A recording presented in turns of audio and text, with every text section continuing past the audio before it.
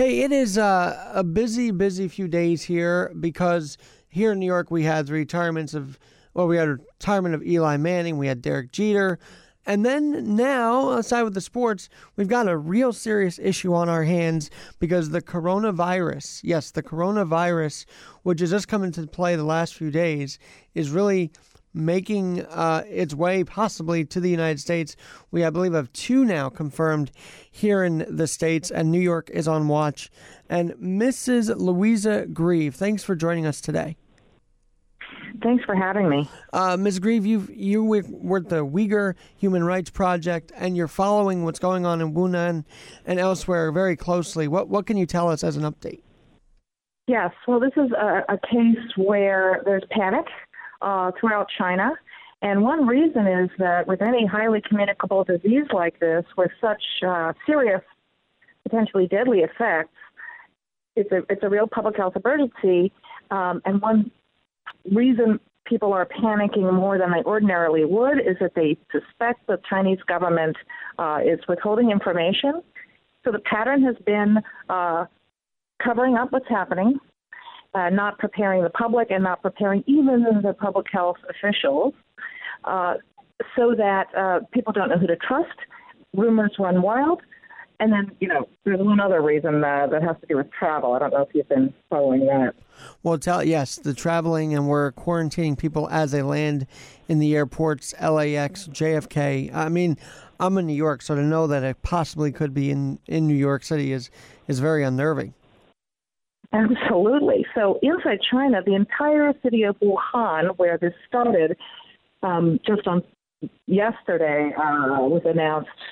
Was it yesterday or Wednesday that all outgoing, basically you can't escape. You're going to be locked in the city, right? All outgoing trains and planes canceled, highways closed, and even city buses. Now, in a sense, that could make sense because you don't want people who could be carrying the disease, and it's asymptomatic for up to 2 weeks, so no one even knows that they have it.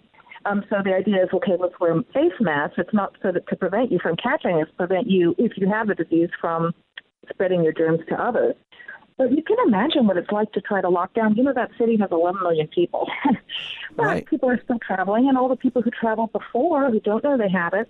And as you say, they're traveling internationally and also throughout China. Now, one other thing is, this is the busiest travel week every year in China, right? 1.3 billion people. It's for the Lunar New Year, if I'm not mistaken. The Lunar New Year, right? And actually, people in New York, you probably see that if you're ever around Chinatown or pretty much near any Chinese restaurant, right? People start putting up the red banners.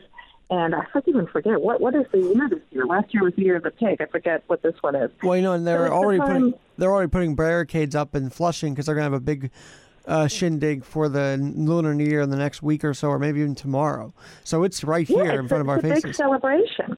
But in China, here we have, we have lion dances and we have, parades and so on. And for, Chinese families have big feasts. Well, in China, it's the one time a year when everybody gets 10 days off from work.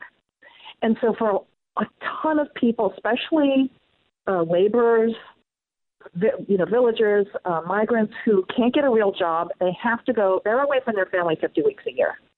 And so it's their only time. Sometimes they've left small kids behind. So in a country like China, everybody moves around the country. And I'm sorry I didn't look up the statistics. It's millions, hundreds of millions of trips in that 1 week. It's much bigger than, Christmas and Super Bowl Sunday combined, right? So that's when you've got a highly infectious disease, it's a serious problem. And the problem is for, American health and all throughout Asia, the disease was known to officials in China starting in November, but we're only hearing about it in January. I don't think that's by accident, do you? Well, although it's not a deliberate, yes, you're right. You're absolutely right. Why? Because it's not a free and open society. Right? No free press, like the role that from radio to TV to newspapers to blogs, we have freedom of speech and freedom of the press, so that if somebody for some reason wanted to evade responsibility and cover up some mistake they made in public health, it wouldn't work. And a whistleblower could be protected. But that's not true in China. It's a dictatorship. People go to jail for being a religious believer. They certainly go to jail for trying to point out official corruption. And so it's a closed society. It's just the dangers of, when people don't have individual rights and there aren't checks and balances in the society. Well, I'll take a step further. So when the Hong Kong protests were going on, there was a video out that they were interrogating someone for bashing the Chinese police in WhatsApp. So, I mean, they are very serious about people being in line, and it just is strange to me how the protests, and now you're saying this happened in November, those kind of clash at the same time, yet China didn't take the time to tell us, hey, there are people that might be sick. Instead, they were worried about suppressing those against them, it seems like. Right. They're just worried. Local officials have the incentive to evade responsibility. They don't want to be blamed. And so in general, it means officials in that society don't tend to take responsibility because they never know what's going to happen. They could be they could take the fall and take the blame and be a scapegoat.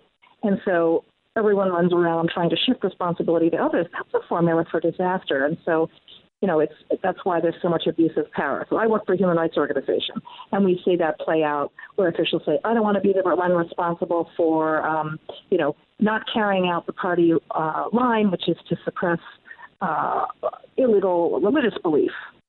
And so what do? They go around beating people up. They throw pastors and their entire families in jail. So it's two sides of the same coin, endangered public health and then beating up on anyone who doesn't follow the party line. And why? It's just self-preservation on the part of officials. It's a very insidious system. I think this crisis for New Yorkers, it should be a lesson. Treasure your liberties, support freedom of the press. Right. It's worth having, not only because it's the right principle, but because it saves lives. It's very weird. Brazil just threw in a journalist in jail recently, and I'm trying to figure out why that happened, because Brazil's usually a free and open society, so that was kind of surprising. But yes, journalists have to be protected. Podcasts have to be protected, and bloggers as well, because that's more than just, TV and radio. It's a whole bunch of outlets now that we need more protections for. So while the Chinese government didn't talk about this or report this, our government, CDC, has been making noise. What can you tell us that they've been saying over the last few days with the coronavirus possibly hitting our land? That's something that you may be more up on than I have. I've been focused on what's happening in China.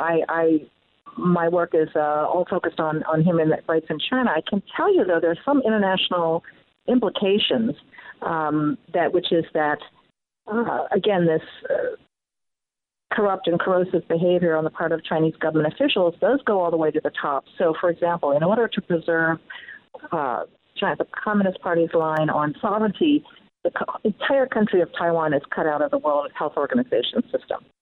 And that's disastrous results for the last major outbreak of a respiratory communicable disease. It's called SARS. It's an acronym. And a lot of people landed in Taiwan, for example, but because China claims that Taiwan is part of its territory, it won't let the local authorities, the government of Taiwan, join any of the international organizations. It's true that the U.S. CDC and our health bureaucracy actually does look out for the people of Taiwan, but it's so obviously the U.S. plays a major role because of our expertise, our communications links, and our principles, which is the public needs to know, and public health authorities in every other country. So our government has to protect not only Americans, but they actually have to look out for people elsewhere. And let's talk about your project, your Uyghur Human Rights Project. You see these cities now, there are actually 33 million people locked down in 10 Chinese cities, according to the Daily Beast, to stop this virus from spreading elsewhere. What's your role in this? What will you be doing to help combat the coronavirus and to help the citizens of China that maybe are being oppressed or are locked down by their government? Yes. So working on here, I'm an American, and I've worked. I work now with a group that focuses on human rights in China. Why? We know that when rights abuses happen in one place and the world ignores it,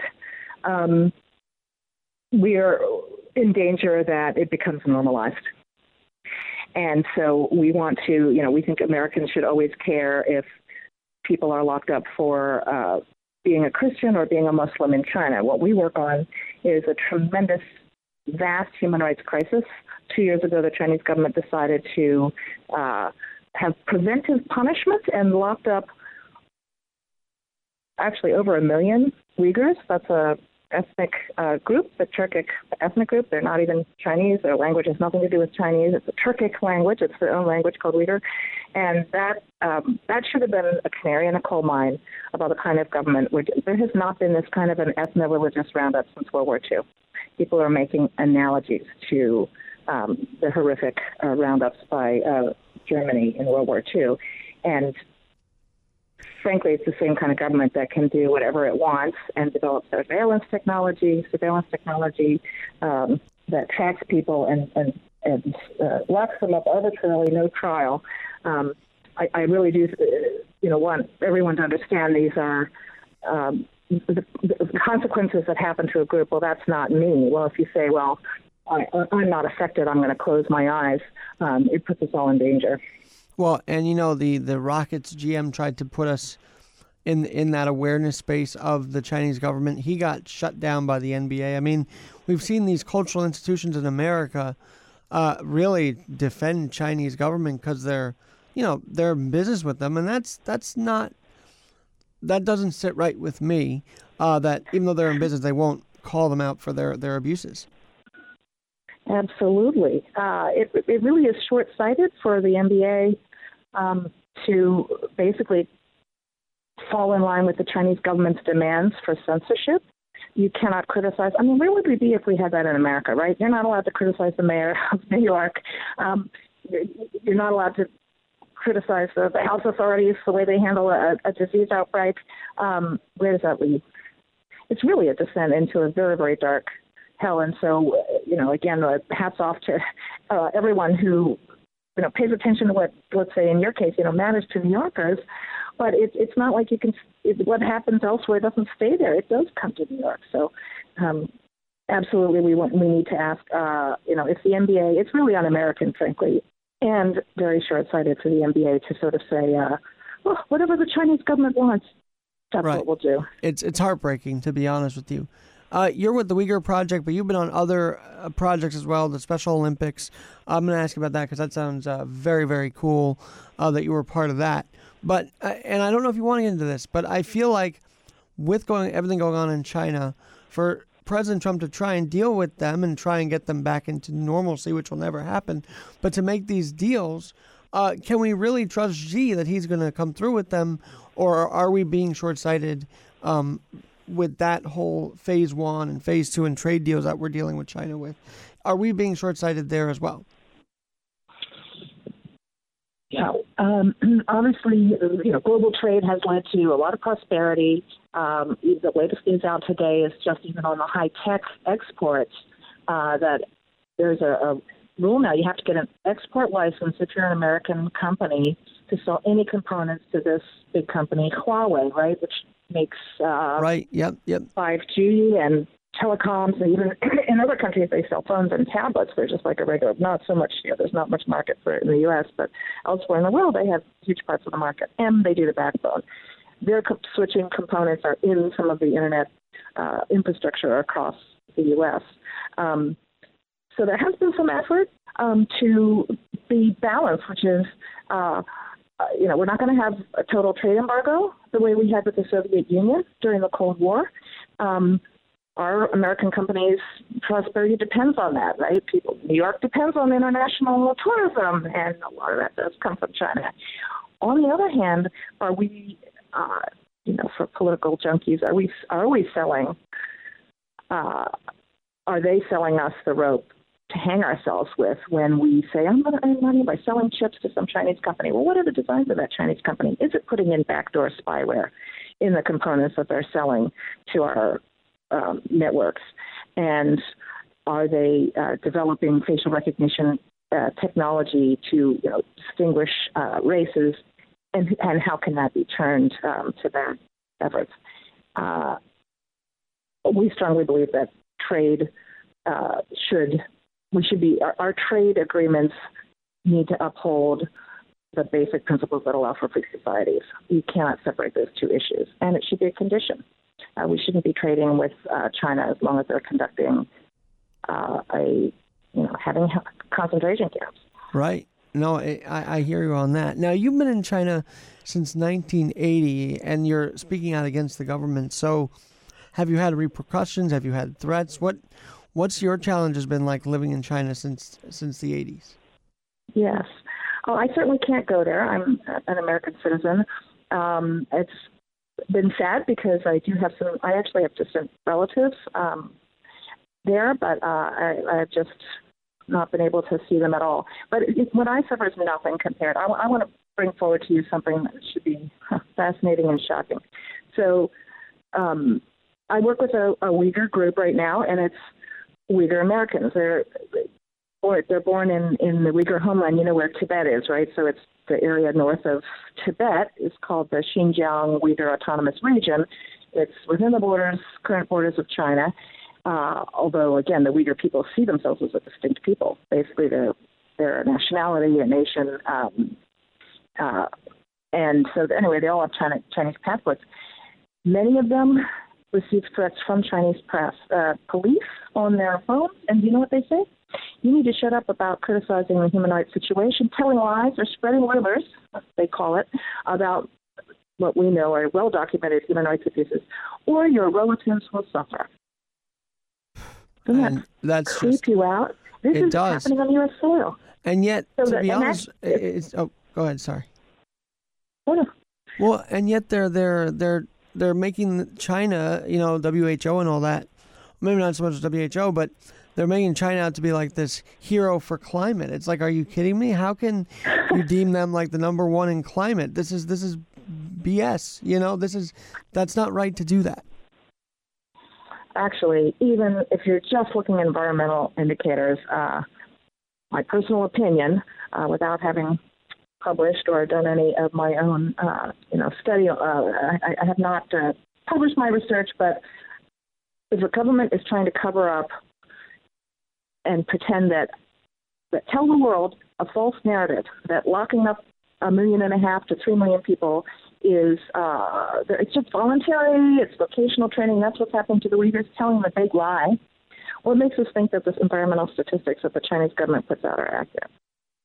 Exactly. I'm sure they're not, because I know that I've seen the smog on pictures and TV. They're not climate leading anything. They are, in fact, deteriorating because of all the smog they have in China right now. And it's interesting. The smog, some cities have made progress cleaning up the smog, which has been great. They had a big gain when they switched from burning coal. When I lived in China in the 1980s, there were a couple of power plants, big ones, already a very big city then. I think it was 8 million people or something like that. But a lot of people literally burned coal, very low quality, dirty burning coal, brown coal. And in the major capital city, it was poor. You would go to, even in some apartment buildings, 2 or 3 story buildings, and certainly in the smaller outlying areas, people had no way to keep warm or cook in the winter except, and I remember, people, there would be a cart, somebody would be, run by a bicycle, like a tricycle with a flatbed on the back, and they'd be delivering this dirty coal. That's all been cleaned up, right? It's been switched to natural gas or electric.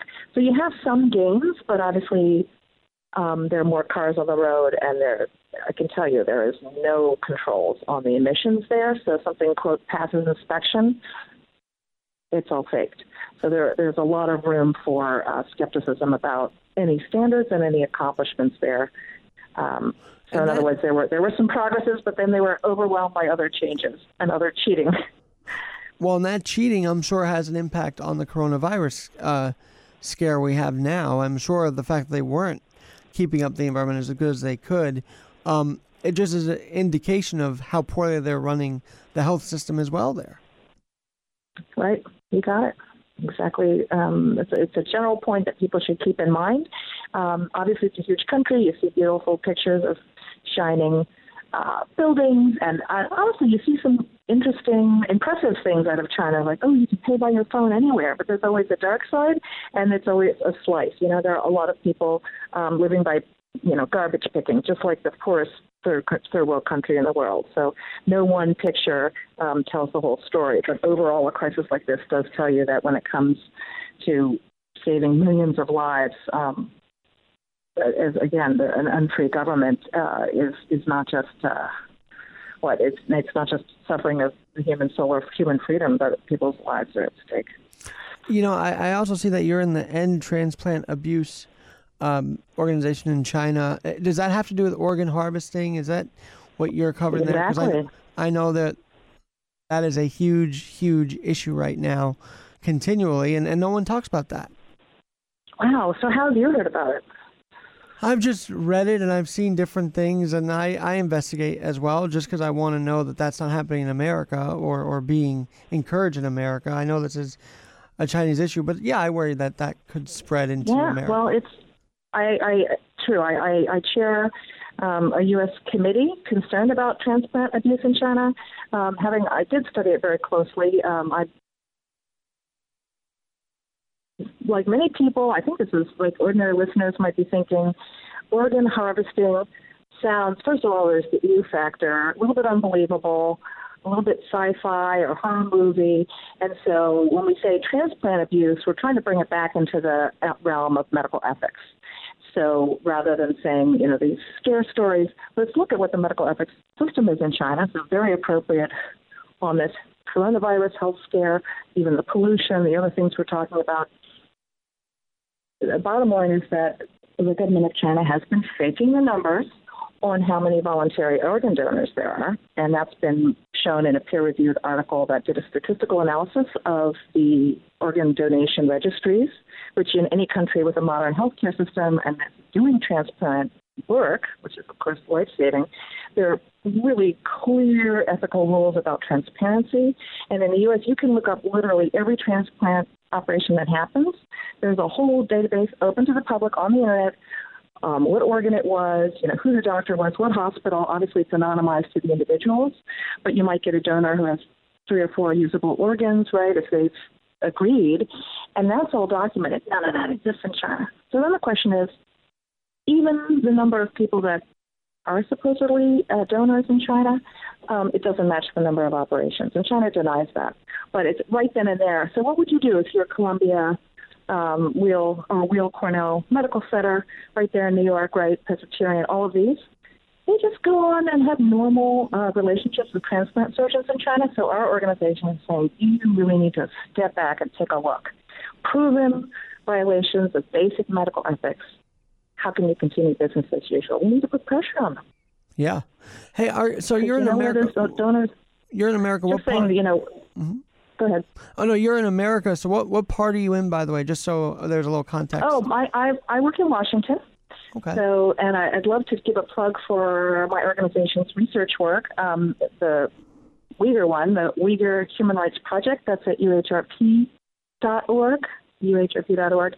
And actually the one that works on the transplant abuse, you can look it up under ETAC, ETAC, or End Transplant Abuse in China. And that, the major work on the transplant abuse, that organization actually has one person working on it in Australia, and the rest of the people are all volunteers, from academics to researchers and human rights activists like myself. Well, that is good to know. Say the website one more time, just so my listeners have an idea. Right. You can look up www.endtransplantabuse.org, and you can look up uhrp.org. Well, those sound like great resources because I think it's important to investigate that when you have loved ones. One of my mom's best friends passed away, and they couldn't, unfortunately, they couldn't have the funeral or anything until the organs were taken out because she was a donor. But they did it the right way. Yeah. And yet, in China, right it's scary to think they're doing it an absolutely horrid way. I can never bring myself to think that's actually happening, but you're telling us it is.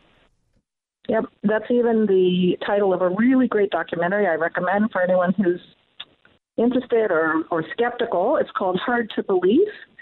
So if you look up the movie Hard to Believe, that It is hard to believe. How could doctors who are trying to save lives say, great, I'll get this organ. Where did it come from? A prison. Oh, great. No questions who that prisoner was. Did they give consent? Were they a political prisoner? Maybe a Christian? Maybe a Uyghur? Maybe a Tibetan? No way of knowing. And it gives an incentive for the government to round people up, have no record of where they are. Are they scheduled for execution? Was it a fair trial? All of that's a mystery. And, so we really are pushing, and I'd love it. I would love it if you could do a show where, questioning some medical professionals, why are they ignoring this major problem in China? And, we in America, people wait their turn, and it is a tragedy when, like your friend's mother, wait their turn in line. There's a shortage of organs. We understand that there's, we want to increase the number of donors, but we don't go around and then lock people up so we can kill them for their organs. It's tragic, and I don't know if you get into this as well, because I feel like this might have some sort of impact on the coronavirus spreading and whatnot. But here in New York, in Flushing, we had a daycare worker go absolutely insane in Flushing, and then it was revealed like that was a birthing hotel, and they're trying to crack down on those. I don't know if you talk about that at all, but there is that aspect as well. And do you think that could be impacting the spread of coronavirus? Well, the fact is that there are people who are traveling from China to the U.S. On false pretenses, in the sense that or there are certainly people who are making Chinese expectant mothers pay a lot of money to arrange for them to get to the U.S. and then either overstay their visa or find a way to stay until they can give birth and have their child. This is for the American citizenship. That's the issue you're talking about. Yes. Yep. Right? Yep. Yeah. And so anytime you have people underground, afraid of the authorities, and then they put themselves in the hands of someone who says, you pay me $6,000, $60,000, I'll take care of you. That actually is a problem very well, which is human trafficking. Even people who are, they have a good reason to try to come to the U.S., fleeing gangs, persecution, wanting their child to have U.S. citizenship, and then they want to get around the law, and it's a huge problem for us because there are people who are not only breaking the law, but they're very vulnerable to horrible abuses. And these situations, like this birthing center, is run in a way that didn't allow freedom of movement, and anything that's out of the public eye and kept in a dark corner, of course, is we all should be concerned about, both for the victims and because they can pose a threat to others around them. I'm speaking with Louisa Greve. Louisa, thank you so much for spending some time with us today to talk about this, because we want to know, and this is my next question, what steps we can do and what the next steps are to prevent coronavirus from truly spreading. What can we do if the governments aren't going to do as good as they could? What can we, the citizen, do? Right. Great question. For sure. The advice, of course, when there are virulent diseases is follow advice about not going to crowds. Secondly, even if you don't have symptoms, if you wash your own hands, right, it's partly to protect yourself, but it's also to protect others in case you have a disease and you don't know it. And honestly, our CDC's advice we can absolutely follow. So if you wanted to read that out to your listeners, that's totally trustworthy, and thank goodness we can trust the public health authorities in our own country. Absolutely.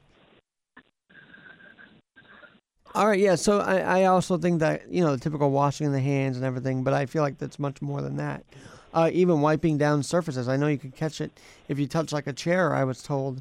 That's a way you could catch this coronavirus. So spraying down everything and disinfecting is huge when combating this.